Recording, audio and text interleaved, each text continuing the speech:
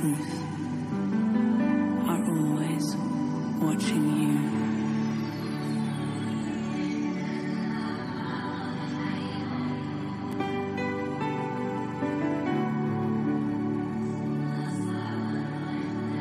Things have changed, yet the truth remains the same. Enlightenment Radio, a movement around the world, is with you 24 hours of music, live broadcast, and a mystical approach to the teachings of Christ at themysticalvoyage.com.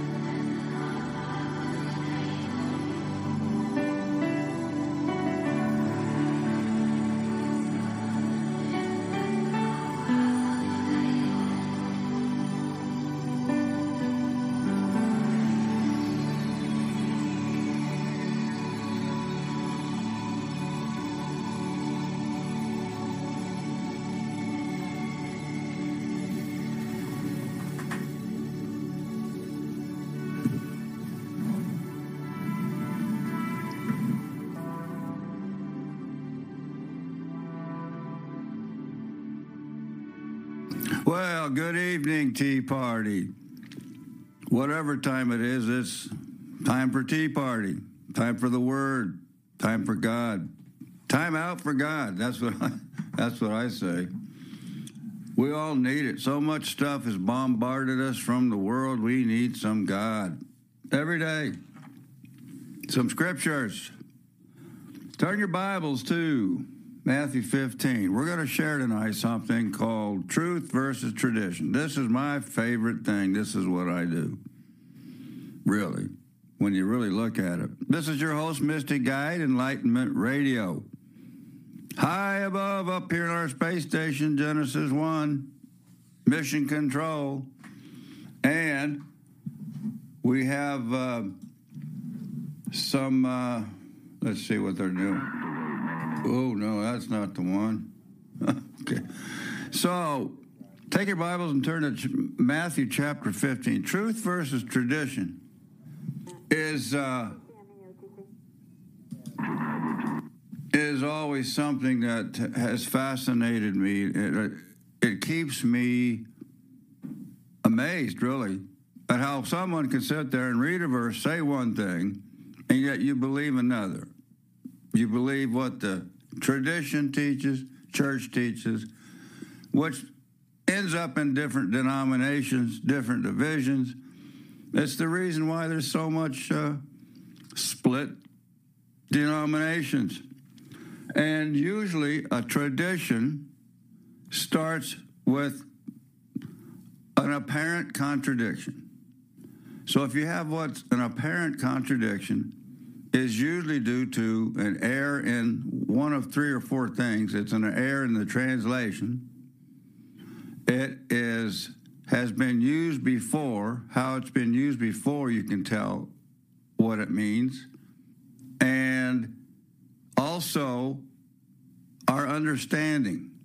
We just may misunderstand what is being said. For instance, one of the biggest things that is misunderstood is the woman at the well. I'm just going to wing this one. A man named Bishop K.C. Pillai came out of India. And he was one of Dr. Wierwill's favorite Eastern teachers. He had a book, matter of fact, called Light Through an Eastern Window. So there are Orientalisms, they call them, in the Bible, figures of speech, all kinds of things, that if you don't know them, then you're going to be in the dark, so to speak, or kind of cloudy as to what this means. Well, when Jesus told this woman at the well that, I know you've got, you had 6 or 7 husbands. I don't remember right now. I don't recall. But a woman, she's coming to the well to draw water. They wouldn't let her, and the tradition teaches she was a harlot. Well, that's no Eastern custom, he translates this, that doesn't mean anything. She couldn't draw from the well of Jacob's well if she was a harlot. And that's not the case. He said the man you now have is not your husband. Well, she had a man who she was engaged to properly. And he goes through it and comes out that it takes away the the barriers that you would have as to, wow, she got a bad rap until you read Bishop K.C. Pillai's Eastern interpretation of Orientalism. Same way with a lot of translations.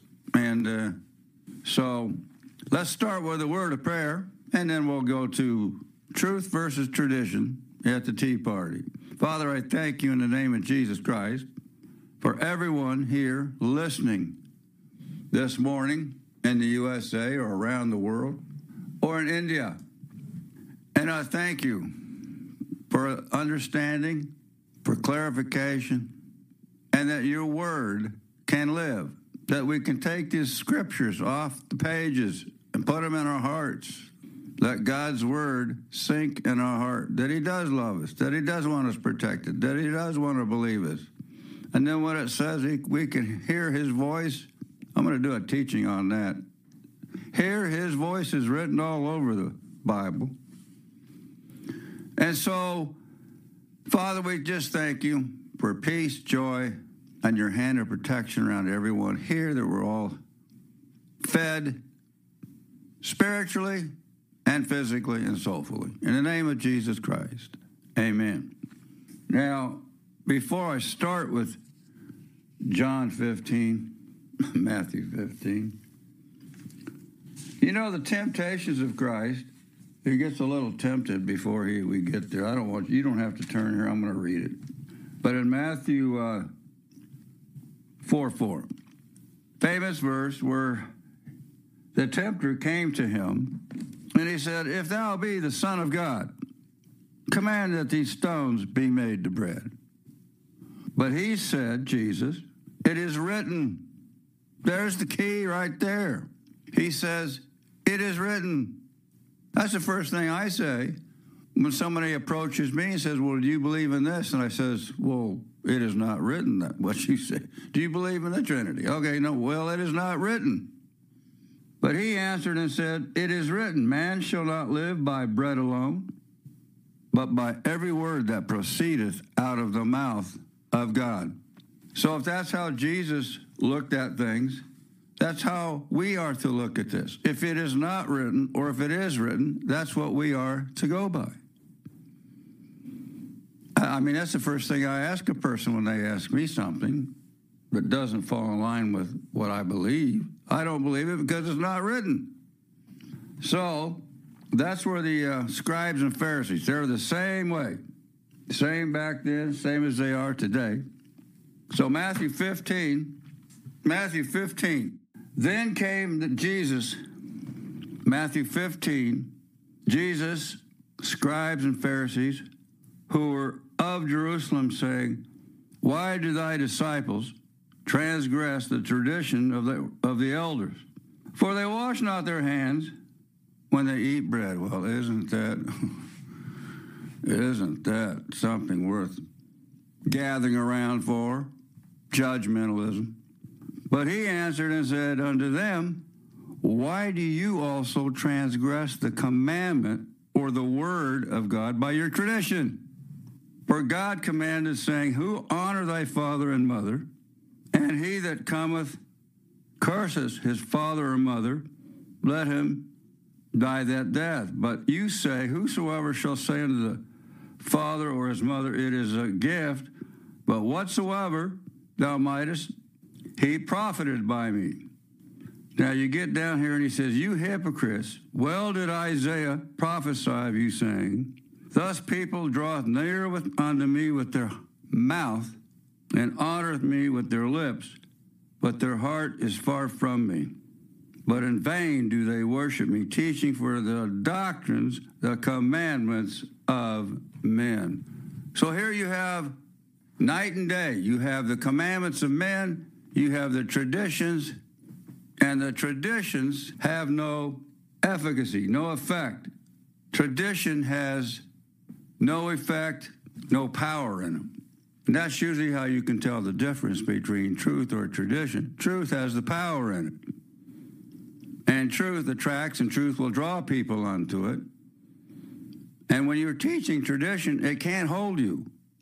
It cannot hold you, will not keep you. That's why people fall away from this. They come in and get involved with the church or the scriptures and their teaching tradition. It's not going to hold them. Or if that's all they want is to sit in a pew every Sunday, and that's their comfort zone, they're not really seeking the truth. So a couple examples I could use for our understanding and tradition. For instance, traditionally taught, like to take the word saint. What most people think, or the Catholic Church teaches what saint means. According to the understanding of Catholicism, a saint is defined as the following: people who have lived exemplary Catholic lives and who the Church declares worthy of a special honor. They have a saint and a prayer for every day and all occasions. Their goodness and holiness have been witnessed by others and ruled on by the Church through a special process. The saints have been chosen and assigned to represent particular values. Saints are friends of God who have proven their sincerity and reaped the rewards of their good lives. They are in heaven and have the power to help us. They can speak to God on your behalf, and saints offer intercession. Well, that belief has its roots in paganism. When you become born again, saved by God's grace, you are a saint. We are the saints. If you're a born-again believer, you're in the Church of God, you're a saint. That's just simple as that.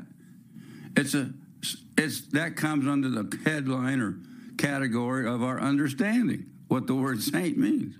Saints are referenced in the Bible as being alive on earth, not dead, and then alive in heaven, and then alive again in heaven, making intercession.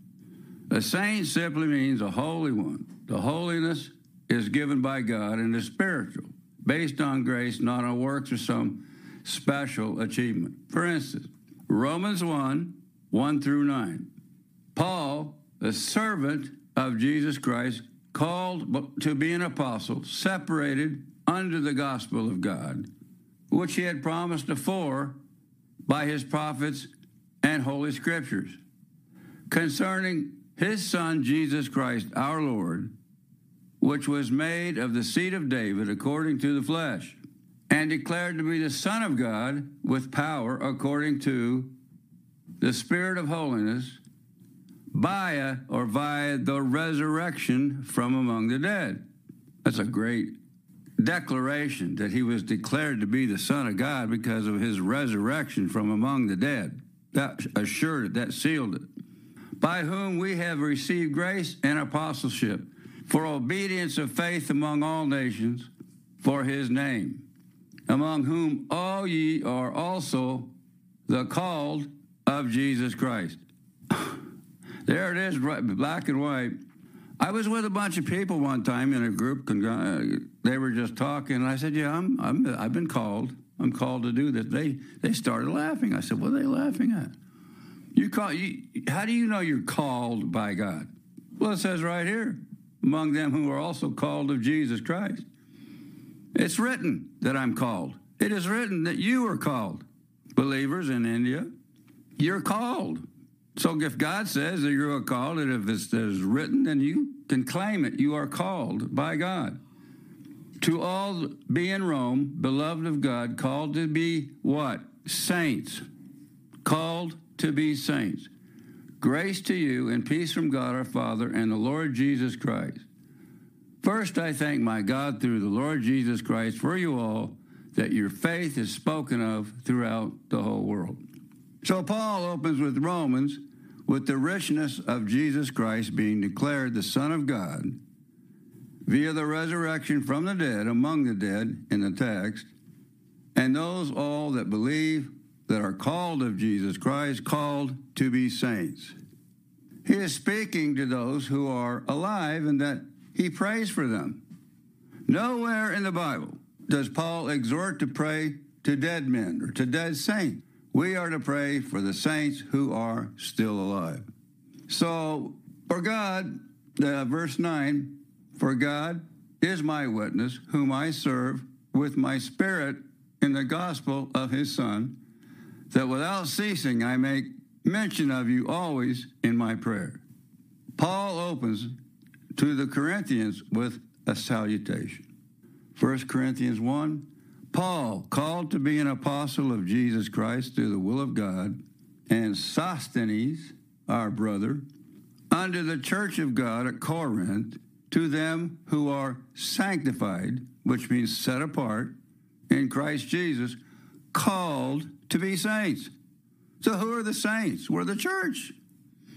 Every member, every born-again believer who's in the body of Christ is a saint. So God bless you, St. Robbie. God bless you, St. Ronnie, St. Keith. You're all saints. You're not dead, are you? No, we're in the land of the living. You can hear my voice. You can speak God's word. We're in the land of the living. The dead can't do anything. They can't pray. There's other verses pertaining to where the dead are. That's a whole different topic.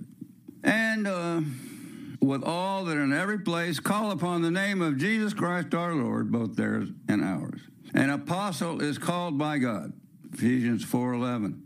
The church of God is the spiritual body of believers who are saved by calling upon the name of the Lord, Romans 10:13, and are sanctified, set apart by God, called to be saints.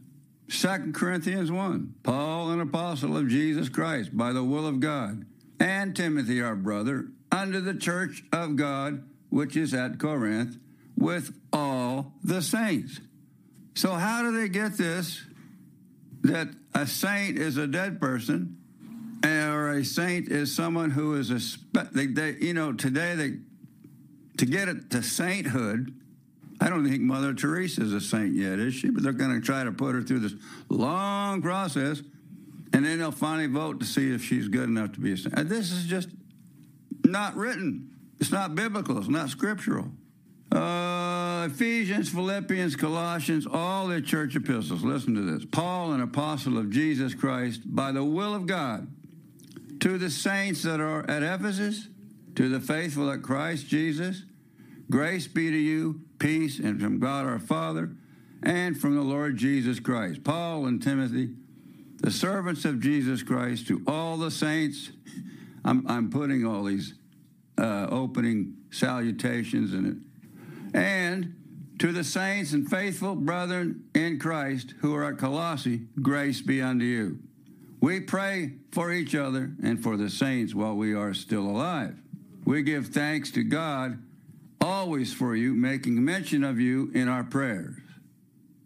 We give thanks to God and the Father, our Lord Jesus Christ, praying always for you. For this cause, we also, since the day we heard of it, do not cease to pray for you. This prayer language that God given the saints that are alive is what makes intercession. Verse 27, he that searcheth the hearts knoweth what is the mind of the Spirit, because he makes intercession for the saints according to the will of God. Well, the saints are us who are alive. We're not praying for dead people. According to God's will, isn't that perfect? Many people so often wonder, am I doing the will of God? Or what is the will of God? Speaking in tongues is doing God's will perfectly. You're making intercession. You don't know what's wrong with that person or what the problem is, but God does. So you're making intercession, perfect intercession, when you pray in the Spirit. Saints is simply holy ones in the Greek, sanctified or set apart by God by the gift of Holy Spirit, not by a council or a man or a religious denomination. Romans 15:16 and 1 Corinthians 6:11. Here's another working translation according to the Greek text. Jude 1:14.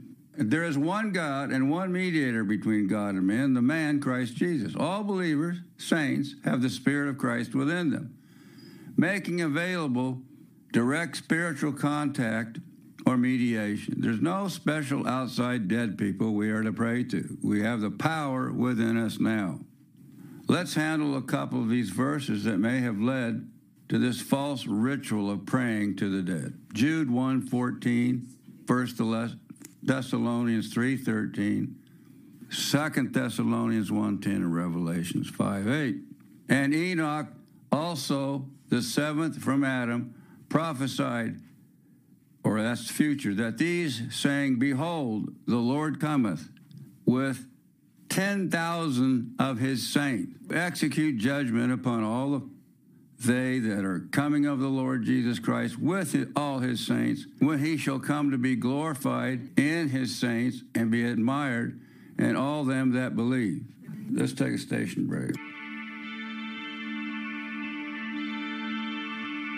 The spice expands consciousness.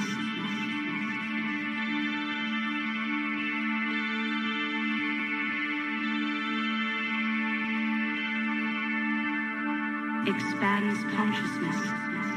The music you're listening to is coming from Enlightenment Radio. Sound waves that lift your consciousness, enhance your mood, and transcends time and space.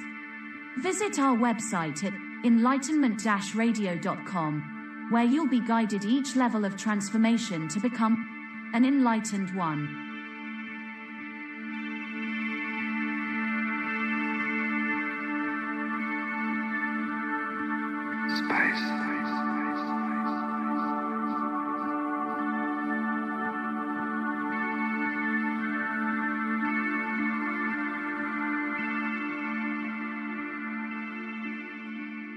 So I said in the beginning, all tradition and all apparent contradiction is either in the translation, in our understanding, how it's been used before, and there's one other I forgot to mention, it's checks and balances.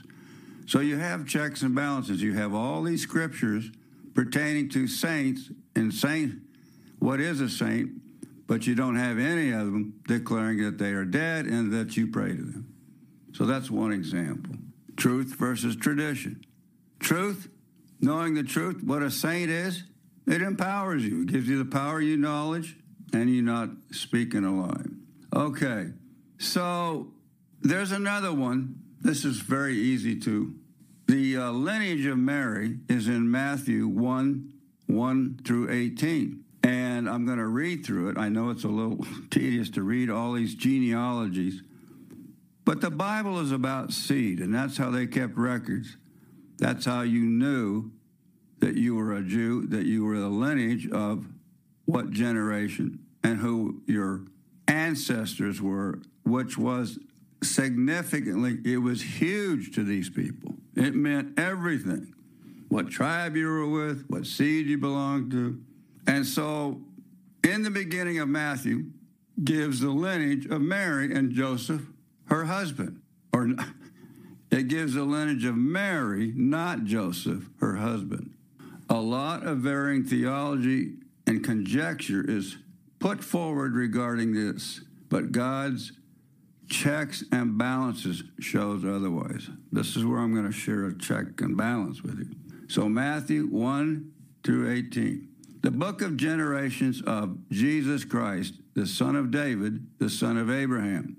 2, Abraham begat Isaac, Isaac begat Jacob, and Jacob begat Judas and his brethren. So those are naming down the generations. Remember, I taught a few weeks ago, are the Jews extinct? There's nobody that keeps records today. They don't know their seed. They don't know their heritage. They don't know who they are.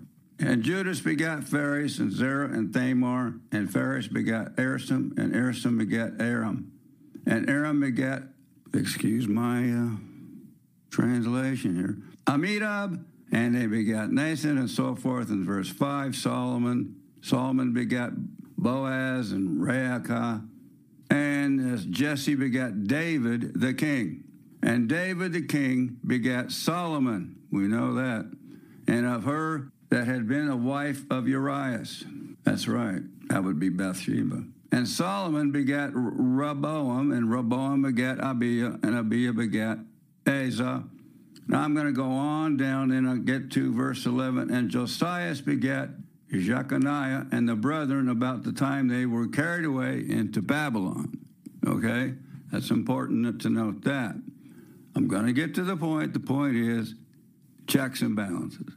And after they were brought to Babylon, Jeconiah begat so-and-so, and we go on down to where it says, verse 15, and Eliad begat Eleazar begat Nathan, Mathan begat Jacob, And Jacob begat Joseph.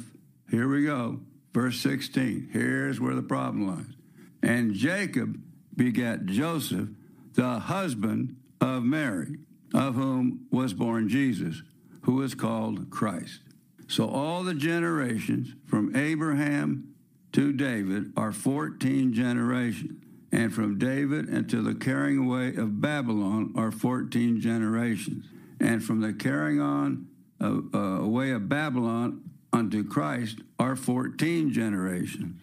Now the birth of Jesus Christ was on the wise. When his mother Mary was espoused, means that she was already married to Joseph. Don't let these people fool you. They were married before they came together. That means consummated their marriage. You had a time period when you were to be married, but there was a time also when you came together that was allotted you, or a time for you in your marriage. She was found with child by the Holy Spirit. The text divides the generations into 14, okay? So the total from Abraham to David is 14.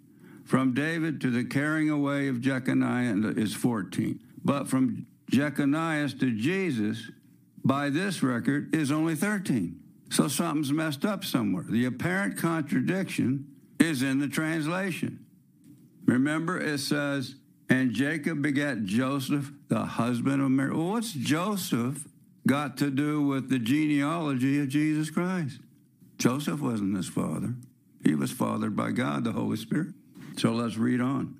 From David, okay, so the apparent contradiction is in the translation. Because when you get to Jesus, it's only 13. It should be 14.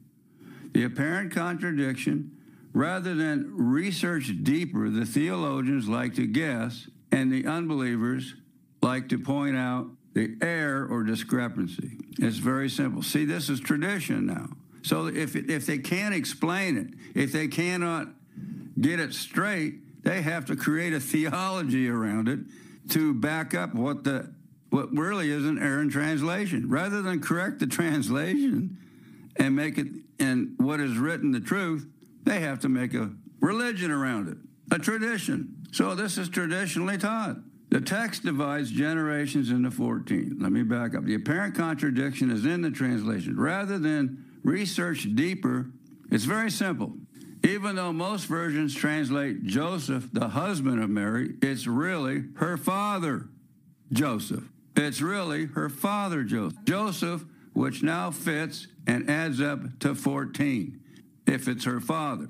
A woman can marry a man with the same name as her husband. The word translated husband can be also translated father. To use God's checks and balances, let's look at another verse that proves this is an error in translation. Joseph's father was not named Jacob. So you go back up in here to Matthew, and it calls Joseph's father Jacob. Nathan begat Jacob, and Jacob begat Joseph. Well, you go over here to Luke chapter 3, verse 23, and Jesus himself began to be about 30 years of age, being as was supposed the son of Joseph, who was the son of Heli. So there Luke says the father of Joseph is Heli. There's your checks and balances. You see, God doesn't leave you without a verse that is written and plainly written. So the translation, Joseph, the husband of Mary, had a father named Heli. In Matthew 1 is not speaking of the husband of Mary, but her father, which now adds up the lineage of Jesus to the 14th on his mother's side.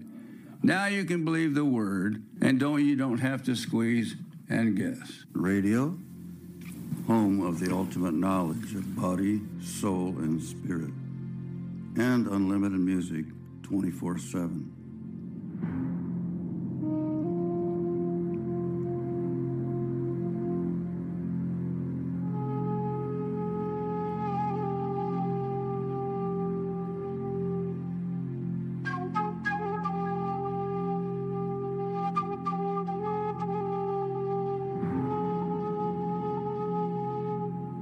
Be sure and visit our website at enlightenment-radio.com. There you can journey through the mystical voyage and also view our schedule of programming. Thank you for listening.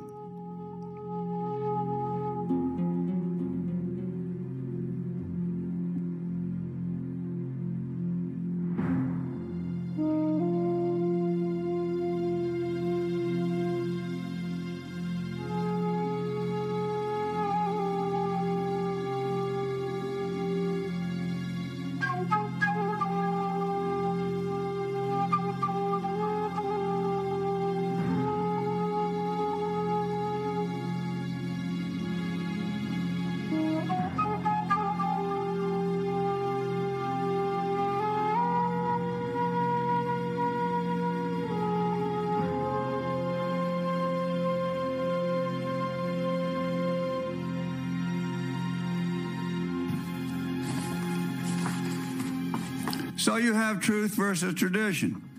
That's how you rightly divide the word. These are just basic, simple principles of how to rightly divide the word to get to the truth. When you wrongly divide the word, you have tradition. And you associate tradition with man-made religion. That's why you have Baptists and Lutherans and Presbyterians, and that's why they all believe something different based on tradition. If they would go by what is written, we'd all be like-minded. Especially when it comes to the mystery. Who teaches that and even acknowledges that? That's amazing to me. I learned the mystery over 40 years ago, and I said, oh, that's fine, this is great. And I went, wow, nobody's teaching this. I guess I'm going to have to. Yes, there were many believers, house to house. There were thousands of believers. We had fellowships in the homes. We taught the mystery. We taught which is our gospel, according to Paul in the church epistles, not Matthew, Mark, Luke, and John. And the biggest mistake made was putting the four Gospels in the New Testament. It's fulfilling the Old Testament. It is really written to the Jews. And the day of Pentecost, the book of Acts, is the transition from the kingdom of heaven that came on the day of Pentecost. Remember I explained all this, last week or 2 weeks ago, about where the apostles received the Holy Spirit. Who received it was the 12 apostles. That was breaking tradition with truth. The tradition teaches they received 120 in an upper room. Well, we saw through that. Here's one about the Antichrist. Now, this is a big one. They all talk about the Antichrist. Where is he? Who is he? What's it going to happen? Let's get right to the point. There's no such thing as a single person who is called the Antichrist.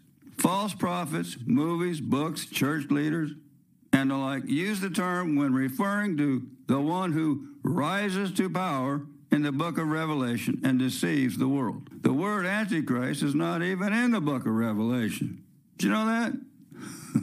People say that, well, we're in the middle of the book of Revelation. They're looking for the Antichrist.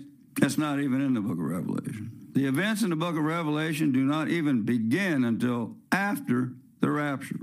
So why are they always speculating who it might be and from what country or what false religion will come out of it? Christians won't even be here because it sells books and movies and makes for an exciting mystery, I guess. The source of the term Antichrist or Antichrist comes from 1 John and 2 John and is referring to people who deny Jesus Christ as the Messiah in the flesh. That's where at first the word is used. That's the only place it's used that I know of. Remember what Jesus Christ said? It is written. Well, what is written? It is written in 1 John. Little children, 1 John 2:18 and 22. It is the latter times, and as you have heard, that Antichrist shall come, and even now are many Antichrists. So it's not one person. That's dispelled right here because it's written. We're going back to what's written, not what is tradition. Not what's bandied about, what is spoken, what is just thrown out loosely. They went out from us, but they were not of us, who lie and deny the truth. That Jesus Christ, that Jesus is the Christ, the Messiah of God. He is Antichrist that denies the Father and the Son. Whoa, whoa. Yeah, that's when I point my finger at Trinitarians. They're Antichrist. They deny the Father and the Son. They have to have a threesome. They deny the Father-Son relationship, and Jesus is the Messiah. They think he's God. So they're Antichrist. The source of the term Antichrist or Antichrist come from 1 John and is referring to people who deny that Jesus Christ is the Messiah and that the Messiah in the flesh. To not distinguish and deny that Jesus Christ was God's Son and the Messiah, whom he promised would come throughout the Scriptures and confirmed the miracles and the resurrection from among the dead, Romans 1:4, was considered Antichrist. It is a movement that was already in the world 2,000 years ago, and not a figure singled out to mark the end times. 1 John 4, 1 through 2. Beloved, believe not every spirit, but try the spirits, whether they are of God. That's why we have this.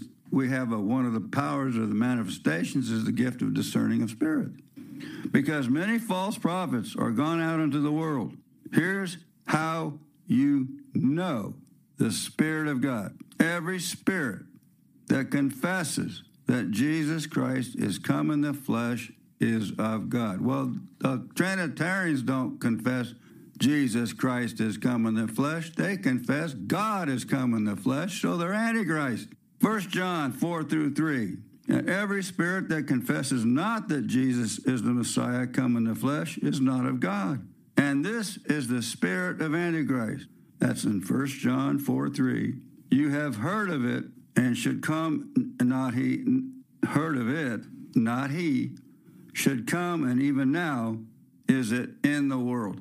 So it's a movement. It's like people that did not believe that Jesus Christ, the Messiah, came in the flesh. For many deceivers are entered into the world. Now I'm in 2 John 7. Many deceivers are entered into the world who confess not that Jesus is the Messiah and came in the flesh. This is a deceiver and Antichrist. That word is used again. Acts 4 through 26. The kings of the earth stood up, and the rulers were gathered together against the Lord and against his Christ, or cleverly disguised and appear religious, but waters down with the tradition which slowly erodes the truth. One must know the genuine word as having the Spirit of God in Christ in you to discern truth from error. But the Spirit speaks expressly. I'm talking Timothy, 1 Timothy 4:1. Excuse me for jumping around without telling you the scripture. But the Spirit speaks expressly that in the latter times some shall depart from the faith, giving heed to deceiving spirits and doctrines of devils. Well, we know that. Yes, there is a wicked ruler whom Satan will raise up to deceive the world in the future, but not until the light is removed. Christians, God's children, the rapture, and the son of perdition be revealed and worshipped as God. That's in 2 Thessalonians 2:2. He's called the son of perdition. And that doesn't happen till after our gathering together or the quickening. We're taken out of this world. The light is removed. That gives the darkness the chance to make its move, because what's holding back the darkness now is us, the light, the children of light. Until then, these false prophets and so-called Bible commentators look for a man they call the Antichrist. Well, that's false teaching. That's just plain and simple. When all this time it is not a man and is already in the world, they conveniently change the dates, times, and place to accommodate their false predictions, usually based on the latest headlines and not the Word of God or the revelation of true prophecy. 2 Peter 2:1. But there were false prophets also among the people, even as there shall be false teachers among you who shall bring in damnable heresies, even denying the Lord that brought them, and bring upon themselves swift destruction. How simple is it, people? Just to go by what is written and not tradition. I've got one more, and this is a big one. The biggest one that everybody has it in their mind. Every religion, every church, they all have it in their mind that Jesus' ministry was 3.5 years, right? Is that truth? Is it written? Where is that written? Where is it written that his ministry was 3.5 years?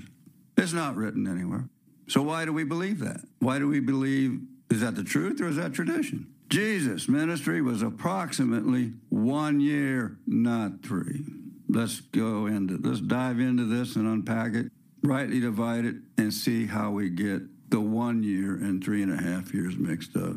Jesus came to Nazareth, went to the synagogue, and stood up to read. He found a place where it was written. Well, you roll out these scrolls, they don't have chapters and paragraphs and verses. So Jesus Christ must have been studying those scrolls a long time. He was looking, seeing, finding himself in there. And the Spirit of the Lord is upon me because he did anoint me to proclaim the acceptable year of the Lord. Well, right there, that should have stood out like a sore thumb. The acceptable year of the Lord. This day is the scripture fulfilled in your ears. And then he sets down the scroll. Tradition teaches that the records in the Gospels cover a period of 3.5 years from his baptism to his crucifixion, resurrection, and ascension. This is primarily based on the number of Passover feasts mentioned and writings after the 4th century, okay? So you have one Passover per year. All these major feasts, there's 3 major feasts in Jerusalem, and traditionally, or by the law, men had to attend. This is primarily based on the number of Passover feasts mentioned in writings in the 4th century. Once tradition creeps in and is taught as truth, efforts are made to actually change what is written to correspond with the tradition. This is a big one, people. This tradition became so strong, they actually had to go around and change the word to fit the tradition. That's scary. Matthew 15, why do you transgress the word of God with your tradition? Remember? That is what happened primarily in the book of John that has kept this myth from being uncovered. Mistranslations, misinterpretations are usually at the root in teaching error. In Matthew and Mark is only mentions of the Passover. In Matthew and Mark, there's only mention of the Passover during the crucifixion. Okay? There's only one Passover in those 2 books. In Luke, there is a Passover mentioned when he is 12 and one at his crucifixion. So here we are again. There's only one he's an adult. According to these Gospels, the events between his baptism and crucifixion, there was only one Passover mentioned, making it, period, less than 2 years, and certainly not 3. In John, there is more detail given regarding the Judean feasts, which help us in determining the period of time. God's word always provides checks and balances for those who want to know the truth rather than rely on tradition. Remember that. If you're really seeking the truth, then ferret it out.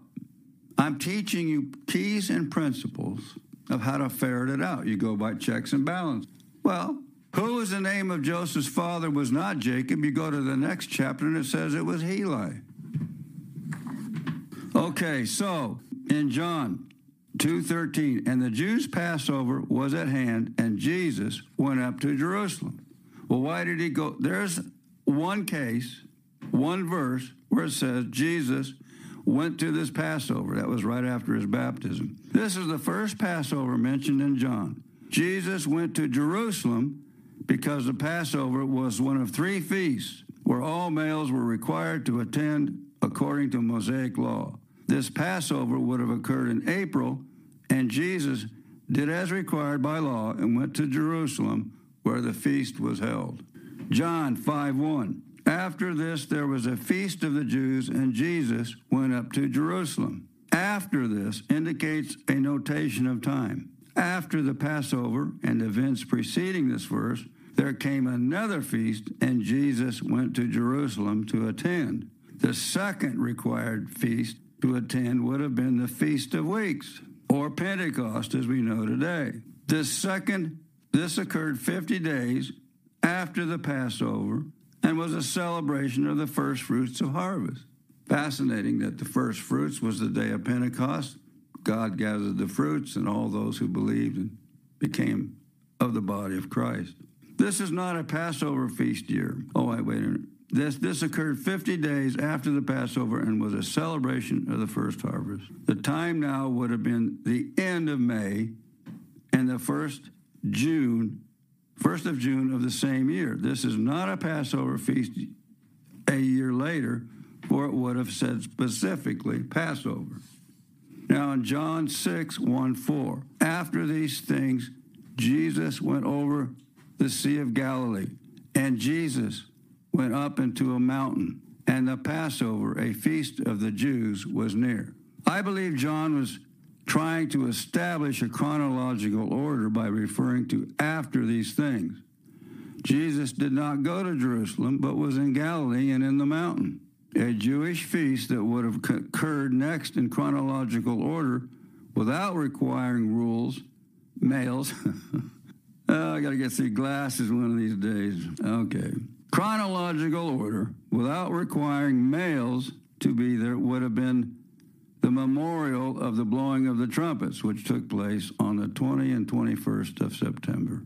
Had this been a Passover, Jesus would have gone to Jerusalem. Secondly, there's no indication that a year had passed. Quite the opposite. The events would indicate a brief period of time had passed. So why is Passover here in the King James? It is an error in translation. It is an error in translation. A few Greek manuscripts omit John 6:4 entirely. Later, it crept into the writings of the church fathers from the 4th century and became traditionally added by the scribes in later manuscripts. The result was adding a year to Christ's ministry. If we use God's checks and balances, then the omission that Jesus went to Jerusalem would eliminate this being a Passover. Assuming that John does mention a feast in the verse and is chronologically narrating the miraculous ministry of Jesus Christ, then the blowing of trumpet fits and flows harmoniously. So far, we only have one Passover. And that's the one he went to after his baptism. I continue. After these things, the Jewish Feast of Tabernacles was near. Jesus told his disciples, "You go up to the feast, Jerusalem, without me, and I will meet you there." When his brethren were gone up, he also followed to Jerusalem the feast, not openly, but in secret. This is now the third feast mentioned in John that required attendance in the order of occurrence. The Feast of Tabernacles was a 7-day event celebrating the final harvest and would have taken place in early October that same year. Jesus and his disciples attended even though his life was now under threat. John 10:22, and it was at Jerusalem, the feast of the dedication, and it was winter. Again, John pointing out the place and time, remaining in chronological order. Winter would be accurate as this feast occurred in late December. Now, John 11:55, and the Jews' Passover was near, and many came out of the country to Jerusalem before the Passover to purify themselves. Now, this is the last or the final Passover, the second one. Okay, now we're at the second one, translated accurately. Came out of the country to Jerusalem before the Passover to purify themselves. This is the last or second Passover that would appear in John and occurred during the week of Jesus Christ's crucifixion. He was the Passover lamb that year. This is the second one. From Passover to Passover is 1 year. Jesus was baptized, John 1:26-33, before the first recorded Passover in John 2, and was on the earth 40 days after his resurrection, according to Acts 1:3. This would make a period of time approximately 1 year. However, his actual ministry did not begin at his baptism nor end at his ascension. There is a remarkable verse in God's Word that has been mainly quoted and viewed as defining what his ministry was. This was overshadowed the length of time of his ministry when it started. And it came to Nazareth, this is Luke 4:16-21, And he came to Nazareth, where he had been brought up. And his custom was, he went into the synagogue on the Sabbath day and stood up to read. And there was delivered unto him the scroll of Isaiah. This is where we started. And when he opened the scroll, he found a place where it was written, the Spirit of the Lord Jehovah is upon me, because he has anointed me. He has anointed me to preach the gospel to the poor. He has sent me to heal the brokenhearted, to preach deliverance to the captives and recovering sight to the blind, to set at liberty them that are bruised, to preach the acceptable year of the Lord. And he closed the scroll. He gave it back to the priest, and he sat down, and the eyes of all of them that were in the synagogue were fastened on him. And he began to say to them, this day is the scripture fulfilled in your ears. Now hear this. The acceptable year of the Lord. This day is the scripture fulfilled. The work of God and his Son, Jesus Christ, sent to fulfill the scripture, is called the acceptable year of the Lord. When Jesus announced this in the synagogue, it was shortly before or after the Feast of Weeks, the day of Pentecost, mentioned in John 5 after John the Baptist was imprisoned. Matthew 4:12, 13, and 17. Now when Jesus had heard that John was cast into prison, he departed into Galilee, leaving Nazareth, where he announced his ministry. From that time, Jesus began to preach and say, repent, the kingdom of heaven is at hand. Okay, so now after John was in prison, Jesus came into Galilee, preaching the gospel of the kingdom, saying, the time is fulfilled and the kingdom of God is at hand. Repent and believe the gospel. Before, it was John who preached the coming of the kingdom of God was near. Now that John was in prison, Jesus preached the kingdom of God was at hand. For John had stated he must increase, but I must decrease. That's John 3:30. Jesus began his ministry of preaching and healing and proclaiming the acceptable year of the Lord around the day of Pentecost. When did the kingdom of God come and become available as promised? On the day of Pentecost the following year.